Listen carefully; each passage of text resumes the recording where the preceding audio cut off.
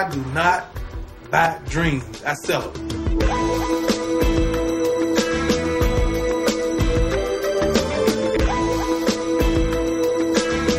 What's up, everybody? Welcome to Fred's Take on Real Estate, the podcast where I equip and inform you to help you strategize for the best way to execute your real estate transactional needs.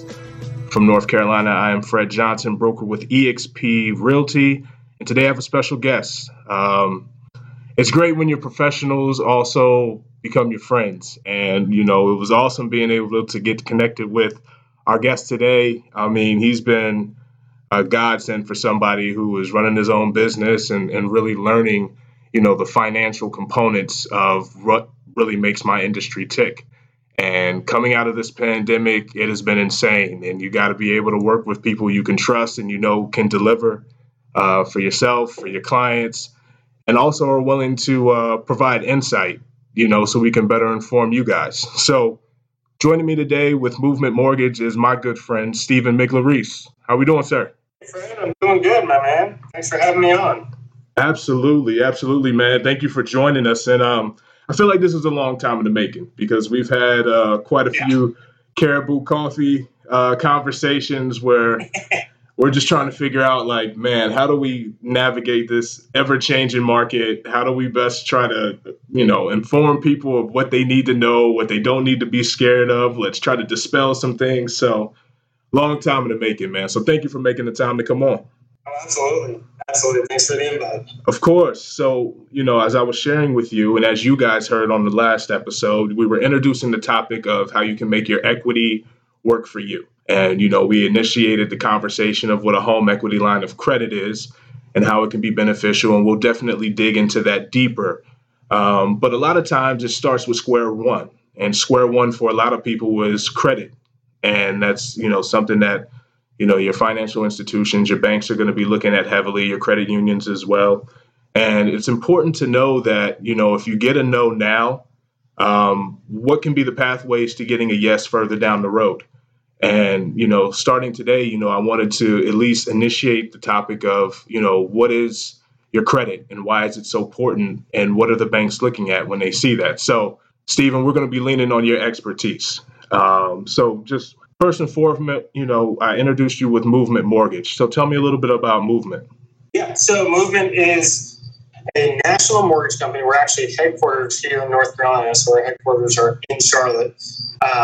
We were founded by Casey Crawford, who used to play pro football, and then kind of got into the real estate space, realized how badly the mortgage industry was kind of being run. This was 2007. So quite the time, and said, I believe it was his partner, like his kind of referral partner, Toby, but the two of them got together and said, we can do this better. And they made a mortgage company right in the middle of 2008. And people said they were crazy, but they had a vision of what they wanted to do with Movement, which was essentially create a company that was for profit, that the profit went to a nonprofit. So Movement Mortgage exists to fund the Movement Foundation, and the Movement Foundation opens tuition-free charter schools, launches humanitarian mission trips all over the world, and puts money back into the local communities through different avenues. So like in Charlotte, there's a family clinic, and families in low-income neighborhoods can come to this clinic and get completely free healthcare. That's one of the things that the Movement Foundation does. So everything that Movement Mortgage is, it's completely for profit, but the profit goes to the Movement Foundation. That's awesome. That was part of what made our connection initially. Right off the bat, it was great because for a lot of what we both do, it's working in the community. It's building that rapport, beyond just our scope of practice. Because you know it as well as I know it, and you even mentioned, man, in 2007, 2008, the crash was awful, but people in our industry didn't necessarily do right in advocating for their clients. And, people really ended up in bad situations, and it really hurt the public's trust with people who do what we do. And for some people, those scars still linger, man. So it's, when you just have everyday conversations with people, you can still see some of the leeriness when people want to engage in that type of conversation. And that's why a lot of times they work with people that come from word of mouth of others that they know, like, and trust. And so No, man, I've always appreciated that about movement and what you guys are doing, man, because it's counter to what I think the perception may be for for a lot of lenders. You guys are in shirts and ties, you're sitting behind the desk, and it's just like you're standing there with the denied stamp, ready to, you know what I mean, to just smash on the application. And it's for a lot of people, it's not like that, and certainly with you guys, it's not like that at all. So let's dig in, man. So credit, why is it so important? Why is that such a point of emphasis when people are coming to you guys and saying, hey, we're looking to do this. We're in the process of wanting to purchase a home, or we're in the process of wanting to take out an Equiline, and our home has, appreciated to X amount of dollars for you guys. Why is credit so important? So credit is truly the only effective way that a lender has to determine your character in repaying the debt. So we could technically go out and get a bunch of references from people who have lent you money before, both personal and institutional creditors, but that would be ripe for mischaracterization and therefore mistreatment. So credit agencies have objective and very finite ways of measuring the quality in which you repay money. Are you on time? Do you overborrow for what you can actually afford and therefore have to not pay someone and pay someone else? So all those things are what we look at to determine if we're going to lend you new money, because no creditor wants to be the straw that broke the camel's back. So if you can pay all your bills now, we don't want to throw something on you that's going to change that. We want to be able to continue having you pay your bills and thrive, because then it's a win-win. The creditors get paid and you actually get to benefit from leveraging that debt. Absolutely. And, you and I have even recently said, coming out of the pandemic, there's been a lot of financial hardships for families, not even just families, people in general. And, there have been, times where bills had to be missed here or there. And, for some, they more or less could feel gridlocked in their current situation. My credit's, taking a hit.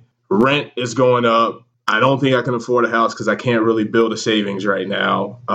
North Carolina's averaging being up in rent monthly $200.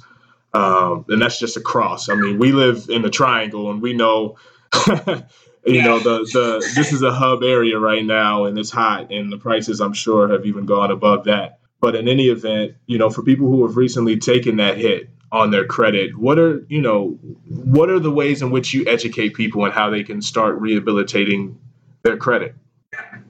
So really the biggest thing that's going to save your credit or keep it good is not ever getting to the point where the creditor says, we're closing the line, you can't borrow anymore, you don't have access to it, you just need to pay it back. It's either in collections or it's closed solely for the purpose of repayment, right?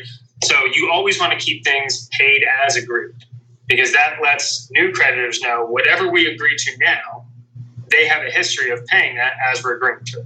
So you want to make sure as much as you can your payments are paid within 30 days. If you're someone who is struggling, you have a 30-day window. So it doesn't go to your credit before 30 days. If it's going to help you, use that 7 days. It's not going to affect your credit. You may have other fees. That's something you kind of need to look at bill by bill on how they're going to hit you. But it doesn't go to your credit until day 30 being late. And that's really when you start seeing impacts on your credit and you start having problems, is when you're not paying on time. Now, is it more advantageous for those who have gotten behind by a couple months or what have you to set up these payment plans with these companies? Like, are there ways to avoid further injury to your credit if you do find yourself falling behind? Or what does that look like on the back end? Definitely. So we can look at it through the lens of mortgage, right? So forbearance became a really big thing during the pandemic, which is essentially just, it will let you miss payments for X number of months because we believe that you'll make it up on the back end.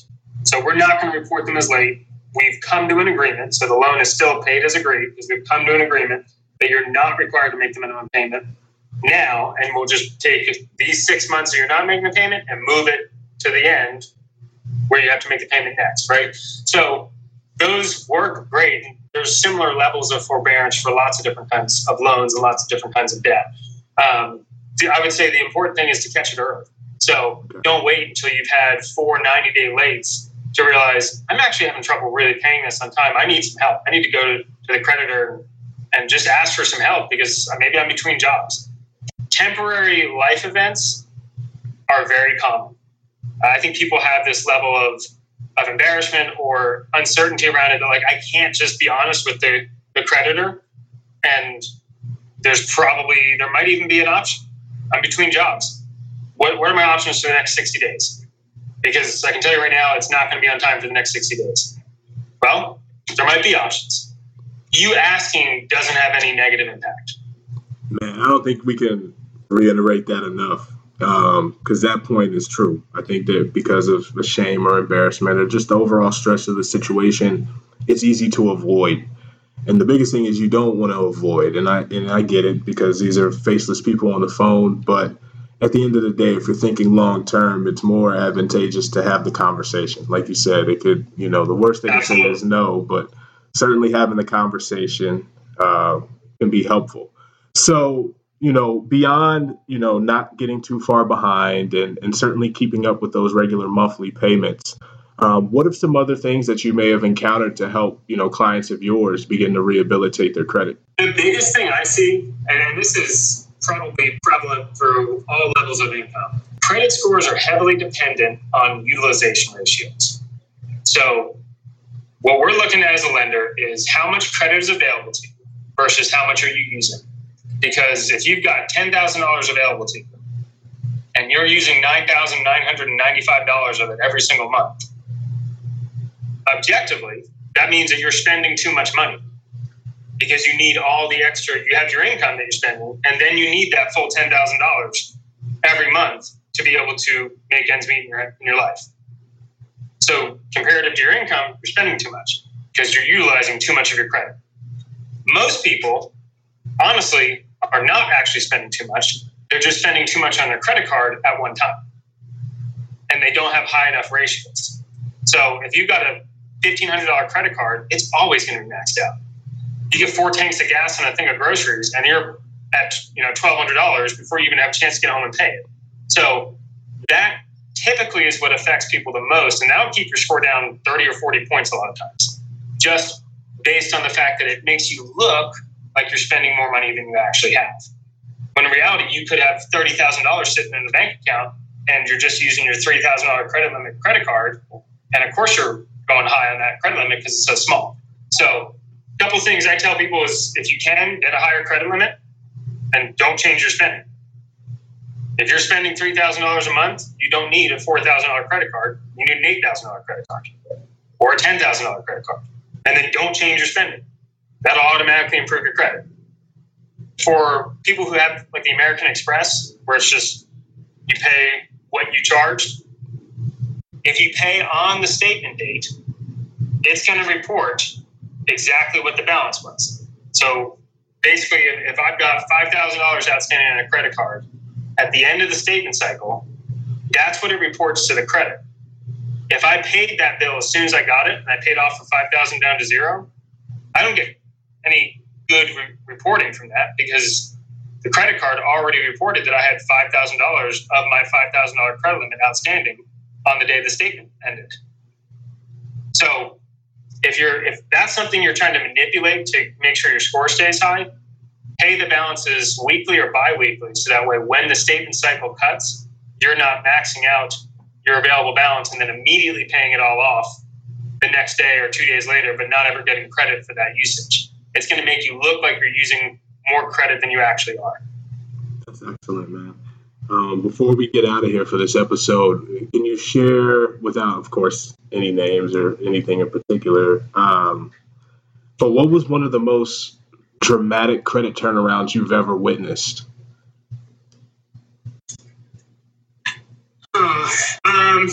And how long did it take as well? Part 2. It didn't take that long. I would say it was about 5 years ago. The person's name was Emily. I think it probably took her about 9 months. And this kind of fits right together with a way that people could use equity loans, right? Like kind of what you were talking about in the last episode. She had a couple debts that were pretty hefty. I think it was just some personal signature loans that she had just accrued over time. The interest rates were pretty unforgiving, so the payments were high. So she was having trouble making ends meet every month. She wasn't able to save. She was literally living paycheck to paycheck because so much of it was going to these debts. But she had a car that was pretty much paid for. And this is when I was working at a bank. Through just collateralizing the car instead of the unsecured debt, we dropped her interest rate probably on average 10%, gave her a lower fixed payment, and then she was able to keep making pretty much similar to the same payments every month and paid it off. And then I still have the card she sent me because 6 months after that, she sent me a little postcard in the mail that was a thank you for helping her get out of debt, and she was able to buy a house. And it means a lot to me, so I still keep it. But that's probably the biggest one. She came to me before her score was really that effective, which is probably my other advice to folks is don't wait until it gets too bad. Look for help, look for advice as you start noticing that things aren't going the way you thought, right? Because if you start at a 780, you've got a lot of time before it gets to a 500. And that's the time to take action. Don't wait until you're at a 500 and be like, oh, now I really need to work on this. Because you have a lot more options the higher your score is, and you can probably avoid that addressing it sooner. So her score only probably went up 50 or 60 points, but her life totally changed. Yeah, right. With just a small or maybe even marginal, shift, it could really unlock, a lot of opportunity. And part of why I do this podcast is for that very reason. It's being able to just help people through the process. And the process doesn't start, from my thing, when you want to sell your house or when you're wanting to buy a house. It's when you're wanting to, you start to think about it. You're brainstorming. It's like, okay, maybe this is something I want to do in a year or so. It's okay to do that, reaching out. Some professionals may not want to take their time, but again, one of the reasons why we connected so well was because we are those professionals that do. And so, we certainly delight in the process of our clients, and we like seeing, them go from square one to the end game. So, man, Stephen, thank you again, man, dropping incredible gems, man. So where can the people, contact you? How can they get in contact with you? I'll certainly have your information in the description, but feel free to share it now as well. I mean, you can Google me. My personal website will come up, and that's got everything you need if you wanted to start the application process with me. You can also find me on social media at The Rate Doctor, and I'd love to get in touch with you if you need anything. Most definitely. I can vouch for him, y'all. He's incredible. And again, we'll have all your information in the description. Stephen, my man, you got a new edition on the way. Congratulations, man. That's right. Soon enough. Who needs sleep, right? Who needs it? We don't need it. We don't need it. Come on now. It's overrated. Never heard of it. What's her name? My man, thank you as always. And guys, thank you for checking us out. For any feedback on this episode, please feel free to reach out to Stephen or myself. As always, like, rate, subscribe, comment. But thank you guys for checking it out and sharing with a friend. You guys, in the meantime, be good to one another. Take care. Peace. Bad dreams. I sell them.